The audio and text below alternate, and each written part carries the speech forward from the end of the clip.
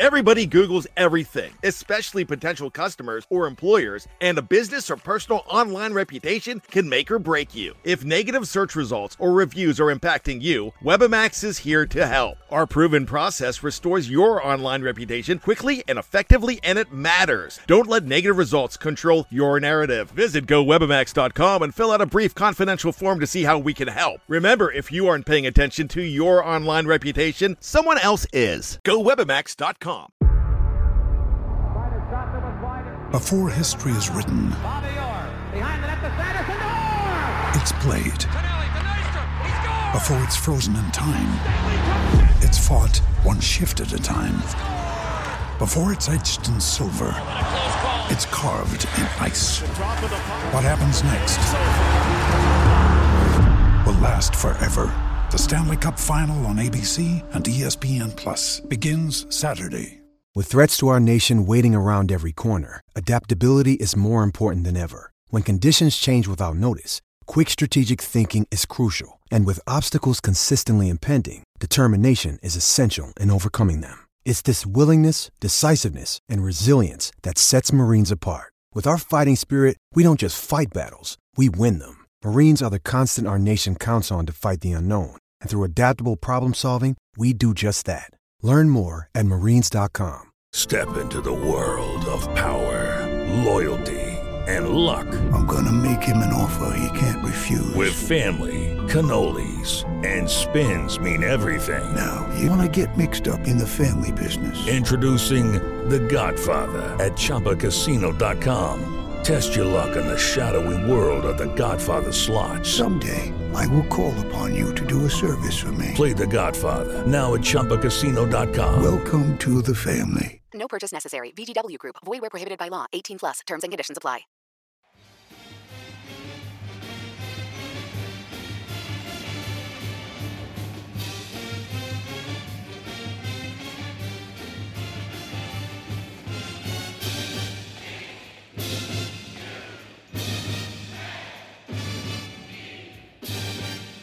Hey there, Duke fans. Welcome to episode 195 of the Duke Basketball Report podcast. I'm your host this week. I am Jason Evans. We are coming to you on a bright and early Thursday morning. It's been a tough week here for Duke fans. We took a pretty dispiriting loss to Wake Forest the other day. Before we get into that, I will bring in my partners in crime in Washington, D.C., Donald Wine. Donald, how you feeling today? Tired. And that's how we played on Tuesday night, and that's why we are now looking up at the number one spot in the standings. And Sam Klein's in Durham, North Carolina. How was campus Tuesday night, Sam? Well, it was the last day of classes for Fuqua because we operate on a quarter system, and everyone was supposed to go out that night, and I was home watching the game, and then I didn't leave my apartment. So yeah. But last night I recovered. I went bowling, and in one game I bowled a 167. So that's pretty good. And I hadn't picked up a bowling ball in like 6 years. So then I had a few more Coors Lights, and then I didn't bowl any more 167s. There you go. Well, that's that. That's what I have to say about that. Yeah. 167, I think that's about how many points Wake Forest scored against Duke in overtime. I may be a little bit off about that.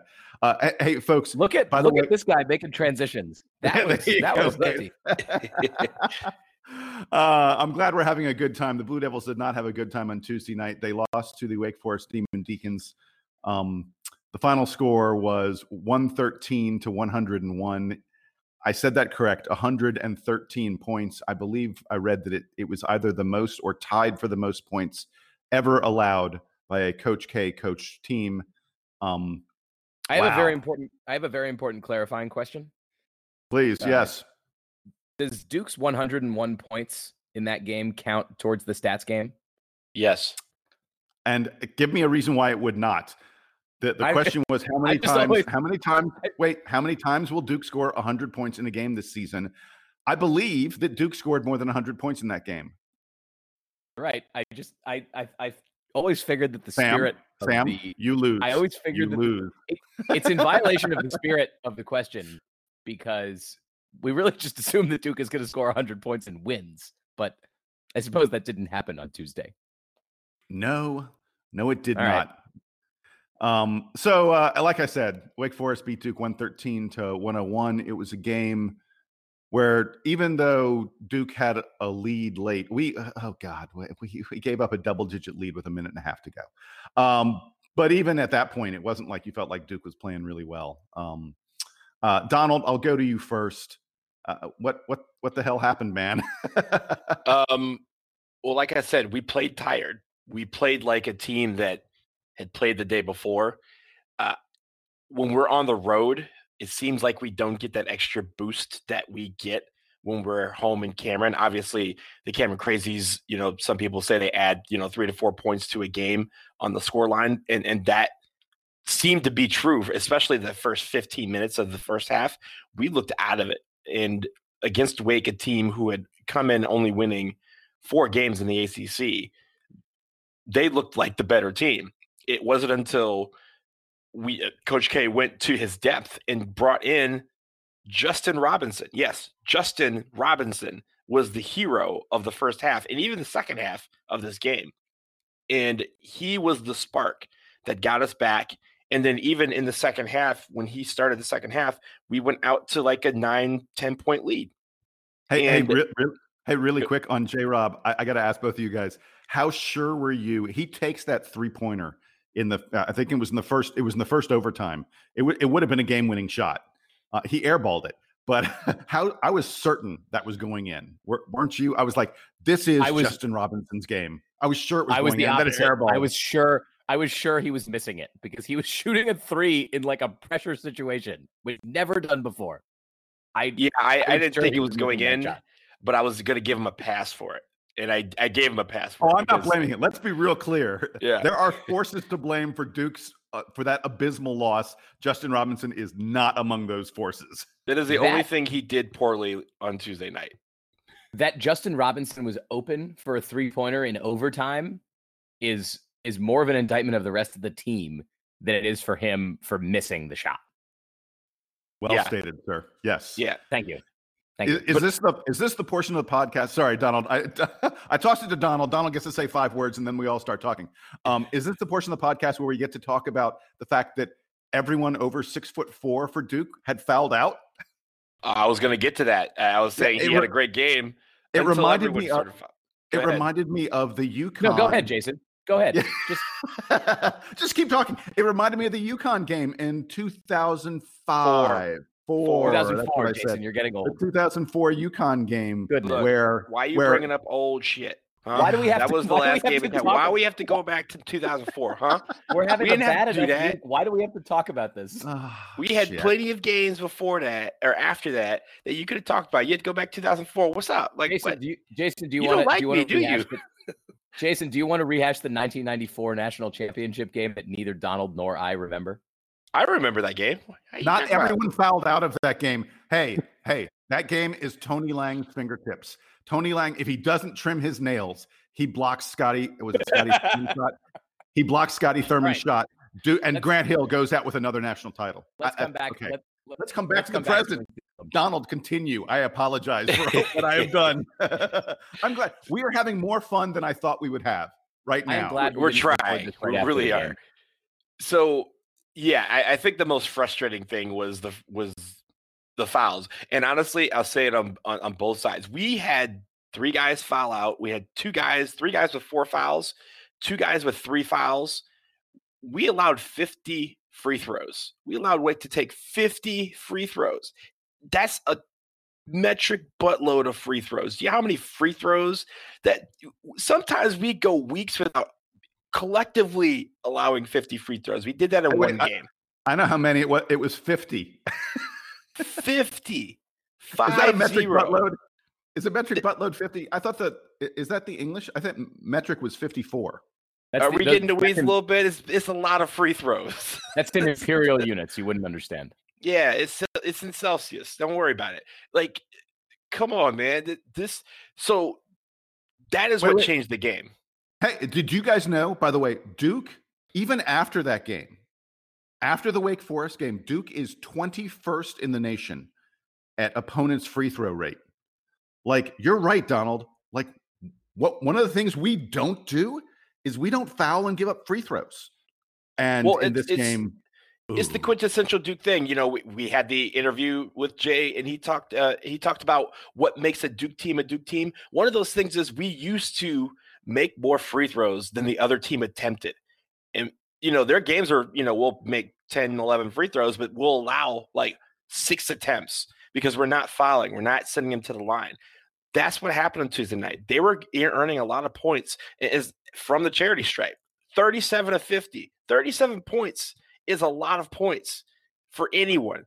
37 points from the free throw line is just absolutely astounding. And what it did was it changed the game. And I'm not saying that the refs were, you know, changed the game. The fact that 3 of our big men fouled out and we entered overtime with Matthew Hurt as our lone big man really hurt everything. Brandon Childress, I'm going to talk about him for a minute, and then I'll let Sam chime in. Brandon Childress, we had locked him down the entire game. He had 1 point with 30 seconds left in regulation when they took a timeout and they were down 5. They hit a layup. They go back down. Jordan Goldwire turns the ball over, and then Brandon Childress comes down and hits a 3. That was his first, with 18 seconds left in the game, that was his first field goal of the entire game. That ties it. We send it to overtime. And then in both overtimes, because there's no big man to kind of help at the rim, he goes off. He scores 16 points in the 2 overtime periods. And I'm sorry, take the 3 out. So he had 13 points in the 2 overtime periods. That changed the game. He hit shots down the stretch. We couldn't take care of the basketball, and we looked lost in both overtimes. Even, I mean, Coach K even said in the first half, we looked lost too. And I agree with him until Justin Robinson came in. But that second half, we had a stretch where we were playing good defense. We were making our shots, and we built a 12-point lead. We lost that. We lost the game. So, Sam, what did you see individually? I mean, let's talk about the players. Let's talk about what happened as opposed to as a team.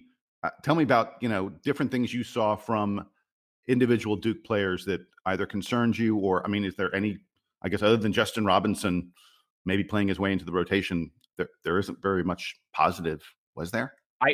I think that Justin Robinson and Wendell Moore acquitted themselves well in this game. Robinson, of course, being, I think, the highlight because he was playing key minutes at the end of the first half, into the second half, in the overtimes. I mean, he was one of the most instrumental players for Duke. Even though he only got 15 minutes, they were effective. He was blocking shots. He was playing pretty good defense, actually. What's concerning to me is the rest of the big men, and the reason that Robinson was out there is that Javin DeLaurier and Jack White brought almost nothing to this game. White only played 1 minute. He basically just subbed in, and that was it.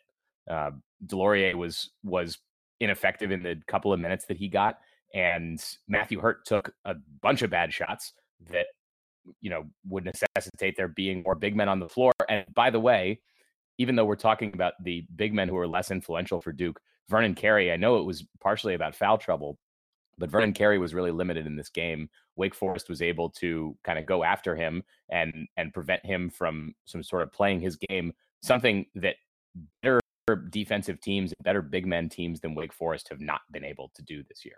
So I think the most concerning thing about this is Vernon Carey being bottled up for a game and other teams sort of getting the tape on that. He doesn't even play 20 minutes in this game. I think it's his lowest minutes output in a long time. Obviously, he fouls out, and the fouls are part of it. And then looking towards the end of the game, you know, Donald's brought up Brandon Childress's really exemplary performance in the overtime. I think it's unfortunately in stark contrast to the way Trey Jones was playing down the stretch. He made a lot of mental mistakes. He took some poor shots. He made poor decisions with the ball that I don't think we've seen this year. And I'm not sure if that's attributable to it's late. He's already played 45 minutes. It's been a grueling game. Is he upset with the rest of his team? I don't want to speculate on what was happening in Trey Jones's head. The output on the floor in the second overtime was really ugly for Duke, and they're going to have a hard time, I think, recovering from this. I know we're going to get to Virginia in a few minutes here. But looking ahead to a Virginia team that looked as stout as ever on defense last night against Virginia Tech, it's got to be a scary prospect for a Duke team who, we scored a lot of points on Tuesday night, but down the stretch, the offense was totally disjointed. And a lot of those points are, on Monday night were coming from the free throws. They weren't coming from well-manufactured offense. That's what is most troubling to me from this game. So what's most troubling to me is the defense. We can talk about the offense, and Duke only hit 23% of our threes. But to me, it's the defense that is really concerning right now. In the pregame, when we were previewing this game, I said that Wake didn't have the inside presence to stay with us, and they would have to bomb away from three to have a chance. And they did hit more than 50% of their three-pointers, but they only took 11 of them. That's because Olivier Sarr, who is not good, and the rest of their team were able to continually get inside and get fouled or get good shots.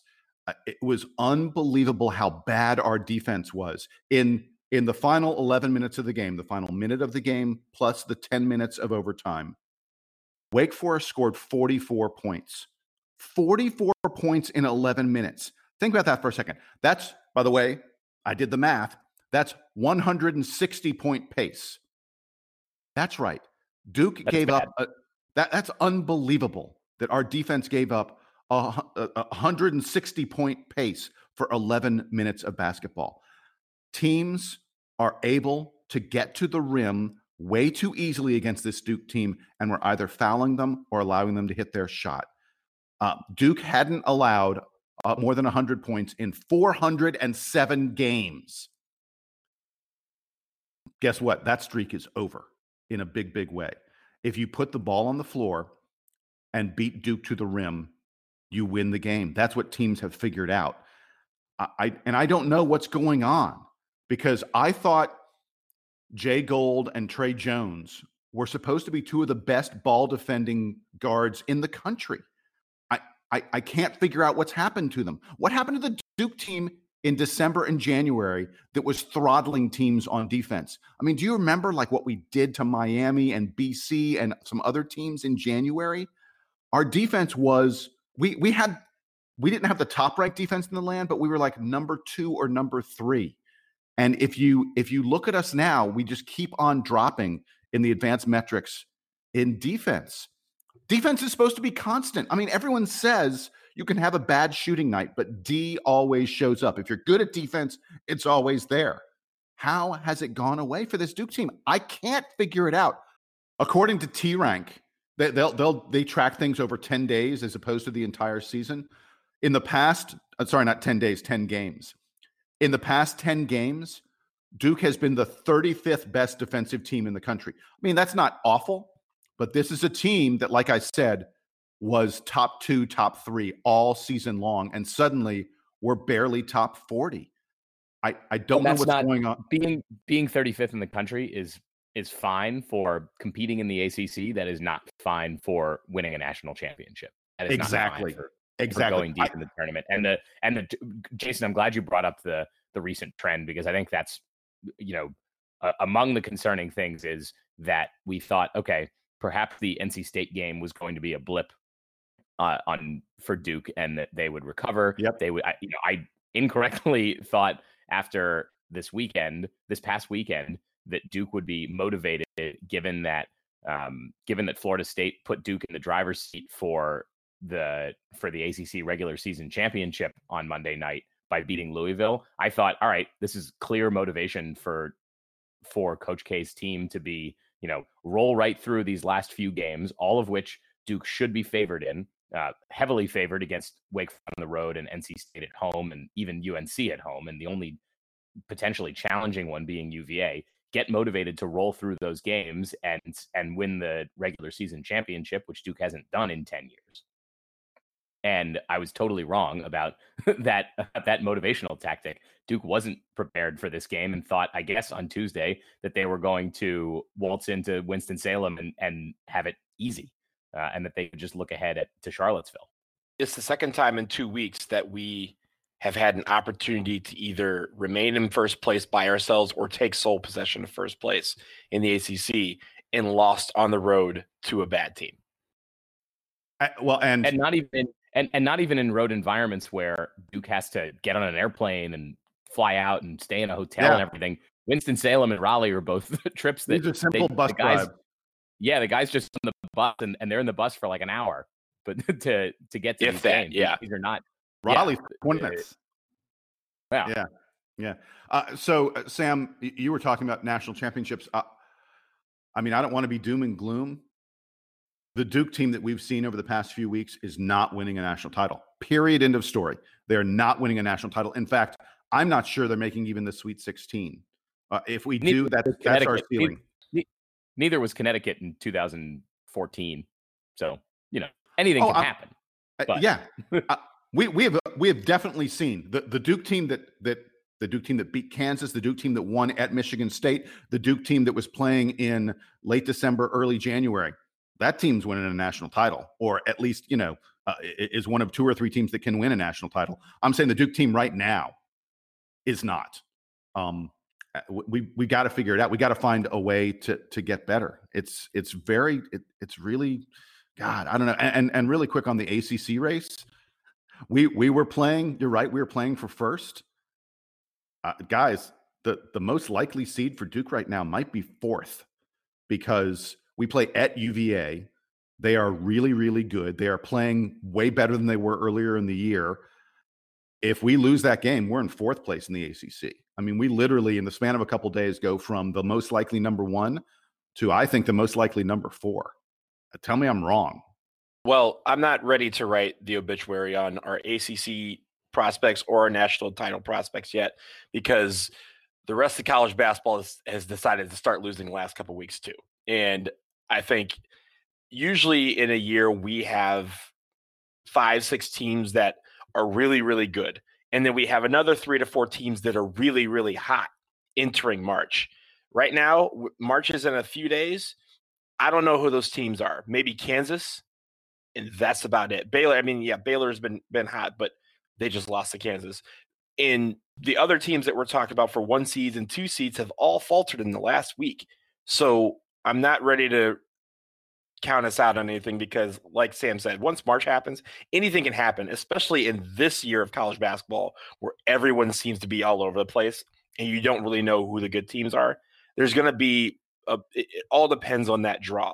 What we're trying to do at this point is make ourselves in a position to get as favorable a draw as possible. We're just not doing it. Yeah, and I think any chance of Duke getting a number 1 seed is gone. I think there's no question about that. Yeah. And in fact, Duke can still get advantageous geographic positioning for the first round of the first weekend. Duke can still go to Greensboro. Absolutely. And Duke can still end up in.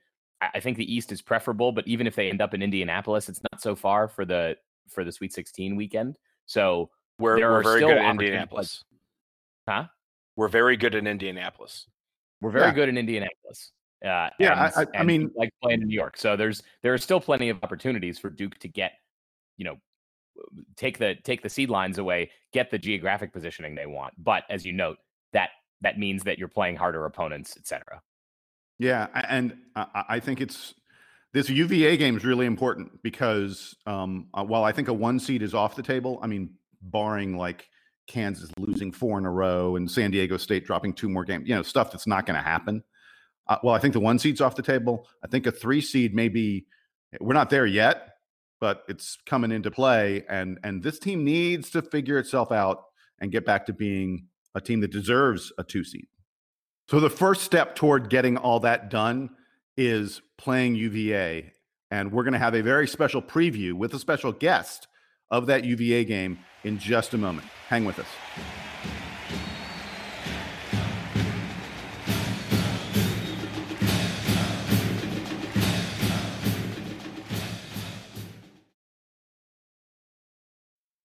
So as we mentioned, the Blue Devils have a very big game at Virginia coming up. The Cavaliers have have been one of the elite teams in the ACC for the past several years now. No question about that.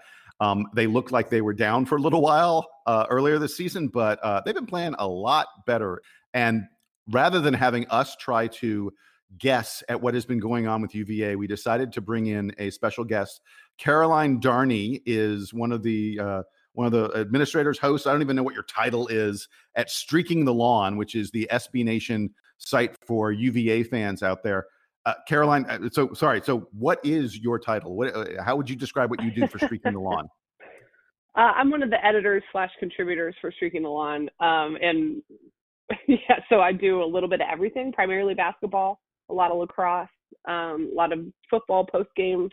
So a little bit dabble here and there, but primarily basketball is my jam. So did the Final Four last year. Yeah, it's my thing. It's my most favorite season. I grew up an ACC brat. Both my parents went to NC State actually, and so I grew up watching ACC basketball. So it's always been my favorite. I was gonna say, is Scott Stadium where we find this lawn that you're streaking? No, so that's actual central ground. So it's by the rotunda, and the rotunda between Old Cabell Hall, there's a statue of Homer, and the rotunda, it's tiered, and I don't even know how long it actually is. Maybe like half a mile, quarter of a mile. It feels longer, I think, when people are running it naked. But the tradition is that you streak the lawn before you graduate, running from the rotunda all the way to the statue of Homer. I will not ask you if you have streaked the lawn because I think it would be inappropriate. Let me tell you, the funniest thing is the first time that I had to read, or that was at an ACC tournament press conference, and they have you say your affiliation before you ask the question. So I'm sitting there, and I think it was, I want to say it was like Leonard Parantes and Kyle Guy. It was like Kyle Guy's first year or something. And I was like, Caroline Darney, streaking the lawn, like trying to like mumble it a little bit. And the two of them like kind of laughed. Like they know the whole situation, like the stories and all this stuff, but it was just hilarious. And I was like, I wish we could have picked a different name if we're being honest. Well, hey, let's get to the reason we have you here. We want to talk about the Cavaliers. Virginia did, let's be honest, they did not look good earlier this season. There was a point where they were just 4-4 in the ACC, and I know we were talking about NCAA bids, and are they even on the bubble, or they're certainly very close to the bubble. And since then they've won, I believe it's 8 out of 9. The only loss being a game at Louisville. Boy, there's certainly no shame at all in losing at Louisville, and it was a very, very competitive contest. Yeah. Talk a little bit about what's going on with this team. I think maybe y'all are not playing quite as great on defense, but you're playing better on offense. Is that accurate? Because you were terrible on offense for a long, long time this season. Yeah, I think it's not so much that the defenses had any gotten worse or anything, but the fact of it is the offense is starting to click a little bit. Some of it, like, you know how it always feels like everyone has their career day against you. And it's one of those things where, so beginning of the season, they got in, a bunch of guys had new roles, right? So you lose 3 players to the NBA draft, which for the way Virginia's built, that system is not prepared for the early departures. Obviously, Bennett isn't bringing in a ton of one and dones or any of that. So trying to come up with a way to mitigate those losses. And then also factoring in, now you had first years like Casey Morsell, transfer Tomas Wolde-Tensai coming in from junior college, and then players like Cody Statman, who were not, I don't even know if you'd call him quite a role player. He barely played at all last season, that are all in new positions and all need to be major contributors. So early on, Casey Morsell was struggling with his shot. Well, everyone was struggling with their shot, if we're being honest. Wolde-Tensai had a wrist injury, and you've seen what he's done in the past. He struggled a little bit last night against Virginia Tech, but in the past, in that win streak, he's shooting nearly 50% from 3. And that changes everything because you're looking at the dynamics of the offense. Now, defenses have to pay him respect on the outside, and that spreads everything out. You've got more room for Diakite to work. You've got more room for Kihei Clark to drive the lane and either take it himself or dish it out to a guy like Wolde-Tensai or Statman. So it's really, that's been the biggest thing. The defense is, it's fallen from number 1 to number 4 in KenPom. So I'm not entirely super worried about that. But I think this weekend will be a good test as to where they've been able to hang with literally every team, every single ACC game, including their 5 losses. Virginia has been, this is kind of bad actually, good or bad depending on how you look at it. Virginia was leading with under 4 minutes left. Early in the season, they were like 0 for 3 in those games. Now they're 7-1. So it's really, or 0 for 4, and now they're 7-1. So being able to close out games has been the biggest thing that this team has learned, and it's just been a huge difference maker. Caroline, this year, on this podcast, we've talked a lot about, for each opponent, we talk about the head of the snake, the guy that the team should be focusing on, that's going to be the center focal point of either the offense or the defense, and just how the team runs. Who is that for Virginia? Who is the guy that Duke fans should go, that's the guy we need to take out of the game, or at least disrupt, so that we have a chance at winning? It's got to be Kihei Clark, and it's going to be a huge test for him. And some people are probably like, what? It's not Diakite, or like what? Everything runs through Kihei.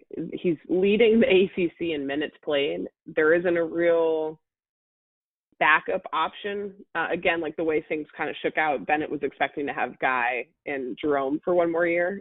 So, Casey Morsell can do it. They've had Braxton Key do it a little bit. They jokingly called him LeBron in the locker room when he was having to bring up the ball a couple games ago, as this kind of point forward. But Kihei, if Kihei's on and he's distributing cleanly, he's hitting his shots, he's, kind of just directing traffic and disrupting the other team's point guard, then Virginia's going to have a much better day. He's not always the flashiest or the highest point scoring, but the way that he plays directly, he is the floor general. He runs, like, the pulse of the team kind of goes through him. If he struggles, generally the team is going to struggle more.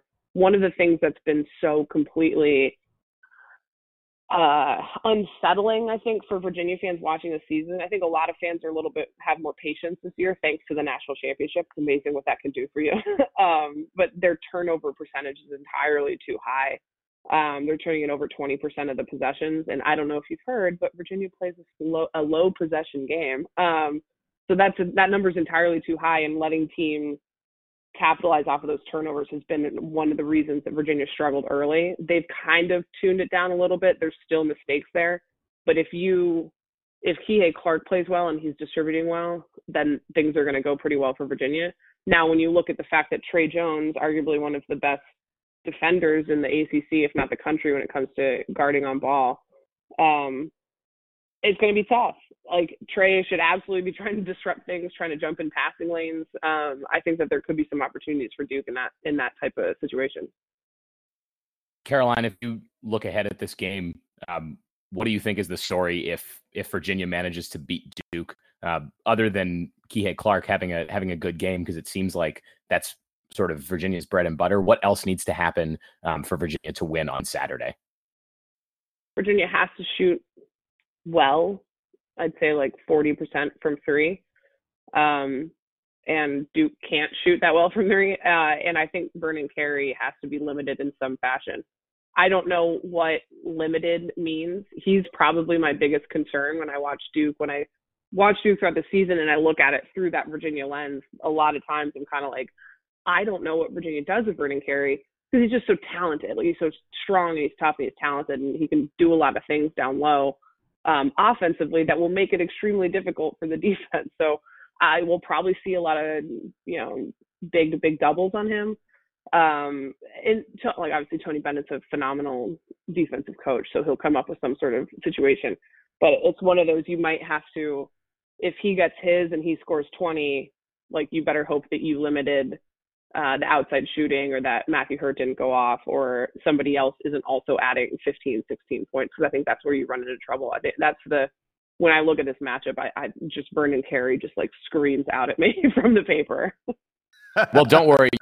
You're not the first. You wouldn't be the first Duke opponent that is scared of Vernon Carey. That's not out of the ordinary for anyone playing Duke this season, although different teams have have reacted in different ways to sort of letting him play his game or trying to bottle him up and let, like you said, guys like Matthew Hurt or somebody else take him out. Hey, Caroline, let's wrap it up with this. Give me your prediction. I mean, what do you think? How do you think this game turns out? Who do you think wins, and what's the scenario behind that victory? These games have all, predictions, obviously no one likes doing predictions because then you put yourself out there, right? But I think it's okay. Hey, if you pick Duke, we won't tell any UVA fans. Okay, good. That's good to know. We're terrible. We're terrible at predictions. Duke lost to Wake Forest this week, and we all on the show were like, well, this is going to be a fun game to sit back and relax before we have to play UVA next weekend. So there you go. We're wrong. Yeah, that's man. ACC, man, I'll tell you what's nuts. I look at this game and the way Virginia's playing right now, not necessarily just looking at the numbers, but they're playing much freer, much more comfortable. They seem to be having more fun. Obviously, winning is always more fun than losing, but even in these close games, like even last night against Virginia Tech, they never seemed rattled. They dealt with Tech coming back from, down 15 at the half, like took it in stride. Kihei Clark hits the game winner. So as they're getting more and more experience and playing more loose, I like that vibe of it. I don't love Duke coming off an embarrassing loss. Those are always, I feel like Virginia always gets Duke coming off of a loss, and then they're very angry, and I don't like angry Duke. So I think it'll actually stay close-ish. But oh man, I go back and forth. It depends on when you ask me at any given moment. You know what? Let's go. Let's have some fun. Let's say Virginia in a really, really close one. Let's have some fun. I'll be allowed back into the UVA community. That's not a crazy prediction. Not at all. I would merely point out that as dominant as Virginia has been in recent years, they have not been dominant against Duke. Tony Bennett. I know. He's 3-11. He's 3-11 against Coach K. There have been plenty of those years where, let's just be honest, Virginia was better than Duke, and the Blue Devils still figured out a way to win, even at UVA. I can't imagine there's anyone else in the ACC who has won even close to as much at UVA as Duke has in recent years. And what's crazy too is I remember. So I like to discount everything kind of 2013 and before. So the first 4 seasons, I'm like, you know what, Bennett, we'll give you those to kind of figure things out. But I think it's like in the last 9, it's like 6-3 Duke. And it's so crazy because, like you said, like the records, like Bennett has an 11-game win lead over Kay and Roy when it comes to just ACC wins since 2014. But there's always been, which is why too that Vernon Carey scares me. Whenever Duke comes to JPJ, some superstar first-year freshman for y'all goes off. Like I've seen Jason Tatum go nuts. Tatum had a huge game against you guys. Yeah, huge game, and it wasn't even like bad defense. It was just he was just like, well, here's good, And then you look at like what not even necessarily Zion did last year, but the way that Zion started the block. Game. Zion, he had the block. That was nuts. Yeah. Cam Reddish started the game like 5 for 5 from 3, and he came into the game shooting like 28%. And I was like, of course. But even Tyus Jones, a couple years before that, one of the Justin Anderson teams, the one that had Justice Winslow and Tyus Jones, like Jahlil Okafor, they were down 10. They won a title. They were down 10 with like, that's fair. That one makes me feel a little bit better. I was going to say, Tyus Jones making that shot is like one of the major highlights from that season that we see all the time. Yeah. So it was a crazy game. It is not UVA centric to think that this is this is just like woe is us. We remember those things too. That they stand out for us. That's good. That makes me feel a little bit better than like, at least in this way, so many discussions, but Virginia hasn't beaten Duke at JPJ since Joe Harris dropped 36 on Duke in like 2013. So I didn't realize, and obviously it stinks. I think it stinks that they don't get to play each other every year, because I think it's way more fun to have obviously Duke, Virginia, and normally North Carolina, and then you throw in Louisville and Florida State have kind of established themselves as the upper tier consistently. given a year or two here or there for teams to kind of figure things out. I wish that Virginia got to play Duke every year because it stinks not to get a second chance. Or like last year was great. Like even though both games went Duke's way, like that game at Cameron was super entertaining. And obviously the one in Charlottesville, I was actually kind of impressed they kept it within 10 the way that Duke was playing. But I was real quick story before, I know you guys probably have like a time limit on these things, but I covered the game at Cameron in 2018 when Ty Jerome hit that big shot. And I ended up having to sit with the Cameron Crazies because of there wasn't enough space on press row. So I worked at the SID. So it worked out.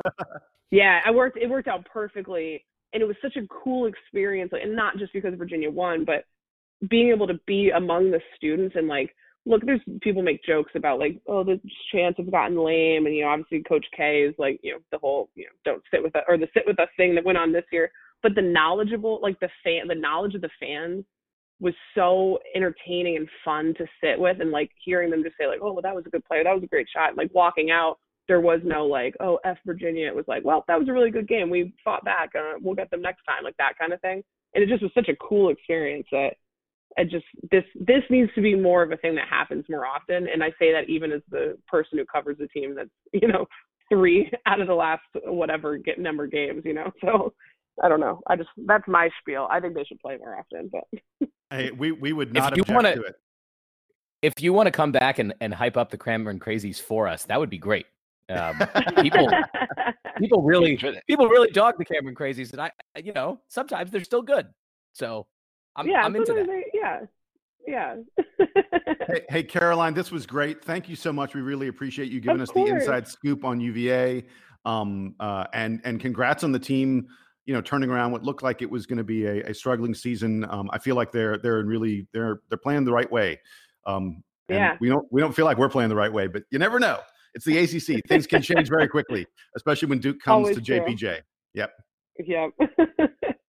Thanks, guys. All right. Good luck, but not too much luck. It's the best way to put it, I think.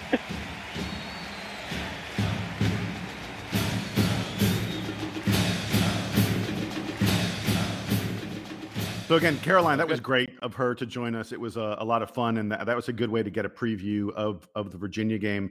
I don't know, guys, do y'all have anything to add on to what she said about UVA? I'm worried. I'm very, very worried about this Duke team being able to generate the right kind of offense. On the other hand, we've been terrible on defense lately, and if you want to get better, playing UVA is a good way to get better because they're terrible on offense. I have a prediction. Yes. My prediction is that neither team will score 100 points in this game. That is bold strategy, Cotton. Let's see if it pays off for you. Yeah. Otherwise, I got no idea what's going to happen here. I agree with her that it's like there are so many weird variables, especially with Duke this season, with different players stepping up at different times or stepping back, perhaps, as it were, against Wake Forest. So I got no idea which version of Duke we're going to see on Saturday. After the NC State loss, I was still saying, look, things are fine. Duke sometimes just loses a weird game in Raleigh. Like, that is not the first time that's happened even to a good Duke team. But after the game on Tuesday, not a clue.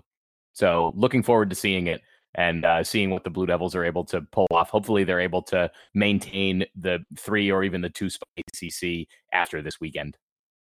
When she was talking about us playing Virginia, and it always happens after we lose or something bad happens on our team, that really struck me because we even talked about 2015 where, remember, Rashid Suleiman had got kicked off the team not 48 hours before that Tyus Stones game.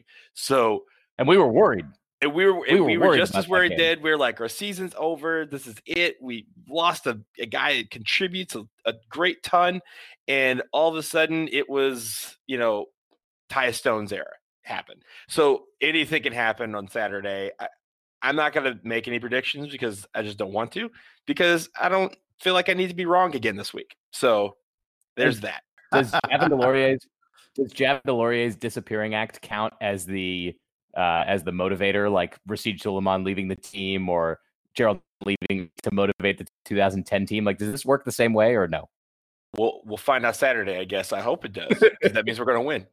The only thing I feel certain about with this Duke team is to say that I have no idea, and anyone who tells you they have any idea is lying to you, what kind of team we will see. I mean, literally, it was funny. In the span of a week. I was going to say. Go ahead. No, we asked Jay Billis. We asked Jay Billis about this the other day. In case you didn't hear, we interviewed Jay Billis earlier this week. Go listen we asked to the Jay Billis about. Yeah. Go listen to that. Much more fun than this. We asked Jay Billis about how you can, when does the team start to coalesce and all that, and he said it's always a work in progress. Like, it's more of a work in progress than you think it is. Looking from the outside to know, like, all right, these are the guys who play at this many minutes. Here's who plays together. Here's who's down the stretch at the beginning of halves, whatever. It is more influx than fans and media give it credit for. And I think we're really seeing that, especially this season. Yeah, I mean, that's it, baby. I mean, we got no idea what's going to happen. Duke looked like ass against NC State. We then beat the doors off of Virginia Tech. Then we look like ass again. I mean, come on. So we go win. Yeah. So Duke will win. Yes. Does that mean Duke's going to lose to NC State again next week? No, I'm coming down. No, it can't happen. No. It can't happen. Not allowed. This is stressful. I want us to just play consistently, please. Anyway, that's going to do it here for episode. Yeah. Y'all got anything else? Nah. What the hell? No.